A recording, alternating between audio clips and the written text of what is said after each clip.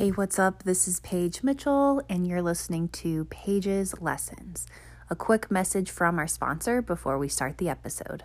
And now back to the show.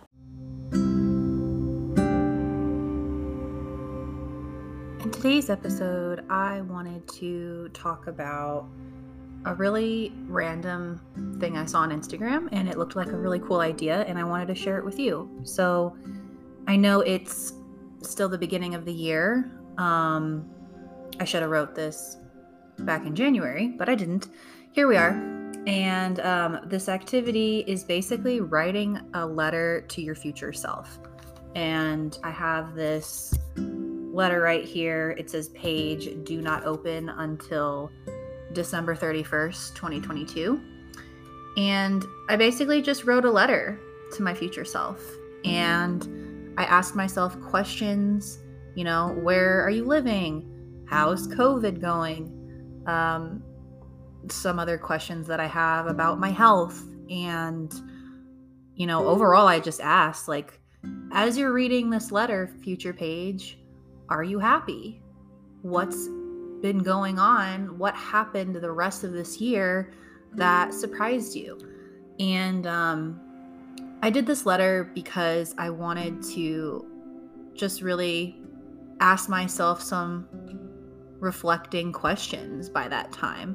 I would say in general, I'm very a reflective person anyway. I'm always like asking myself, what's the lesson? Hence, you know, this podcast, right? What's the lesson here? What is something I can learn? What's something that I want to remember for the future? How am I growing? Just like kind of this constant assessment that I have with myself. And I'm only doing this to myself too.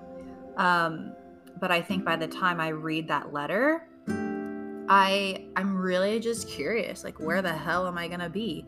What is going to be my mindset?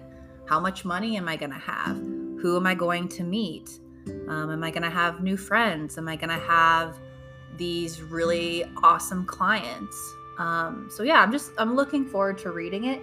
I haven't decided yet where I want to put the letter in this envelope. I don't know where it would actually go.